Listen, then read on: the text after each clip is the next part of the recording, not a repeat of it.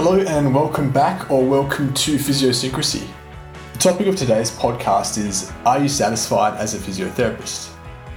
We discuss the broad factors that contribute to job satisfaction, the more specific factors that contribute to physiotherapy job satisfaction, and strategies that we can implement to improve our job satisfaction.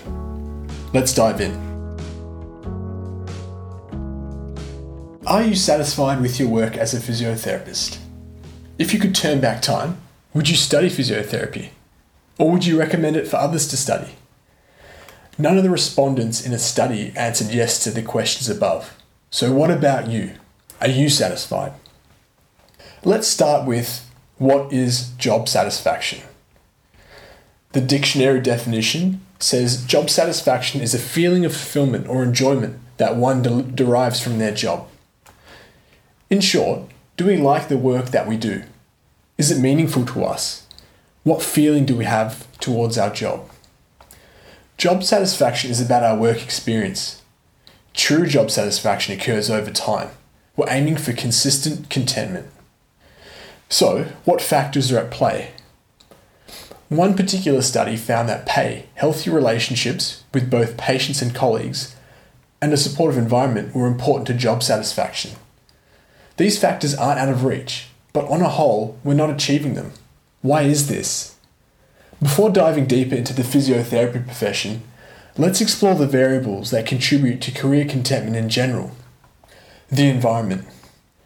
Communication,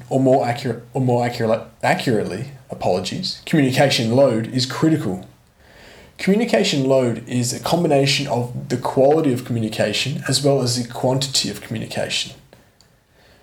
Overload occurs when there are too many messages or when the message is overly complicated.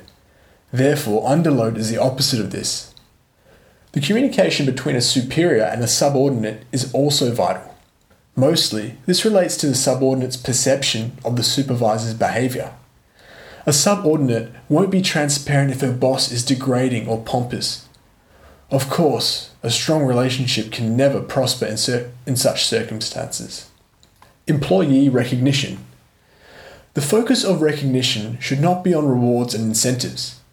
These serve a purpose, but the emphasis should be on developing a connection between the employees and the company's culture. It's inevitable that people will excel and enjoy their work when they believe in what they're doing.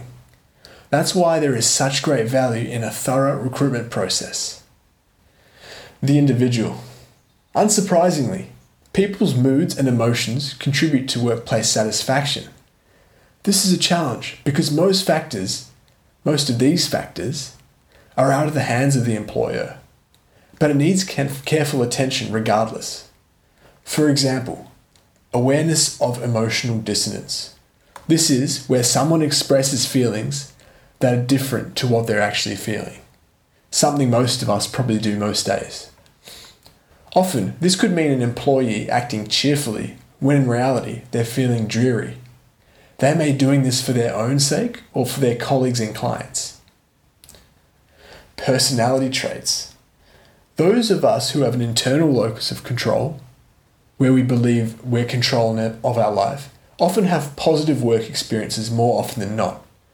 On the contrary, those who let life happen to them, an external locus of control, have worse work experiences. Psychological well-being.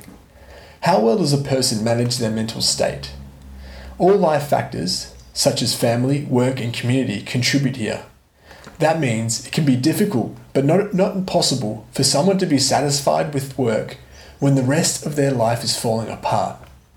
Employers and companies can feel out of their depth because they can only contribute to the work sector of a person's life. They might create the perfect environment, yet employees continue to grumble and leave because of dissatisfaction with the rest of their life. So, these environmental and individual variables are important for all occupations. This is a good starting point for us. Let's master workplace communication and improving our understanding of the individual before moving on to factors that are specific to our profession. Now it's time to talk about physiocentric factors. What do physios need to be happy? Salary is an important variable. Perhaps this is more of a cultural reflection rather than one that's specific to the professional. Personal growth and advancement is a common theme too. An important takeaway across the literature is that there is regional variation. We can take this to mean a few things.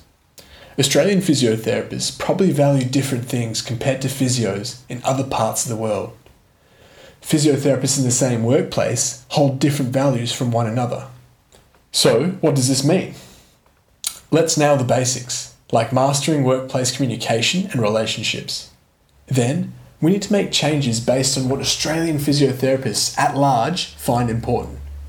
This would be things like adjusting the university curriculum to include units on stress management and marketing.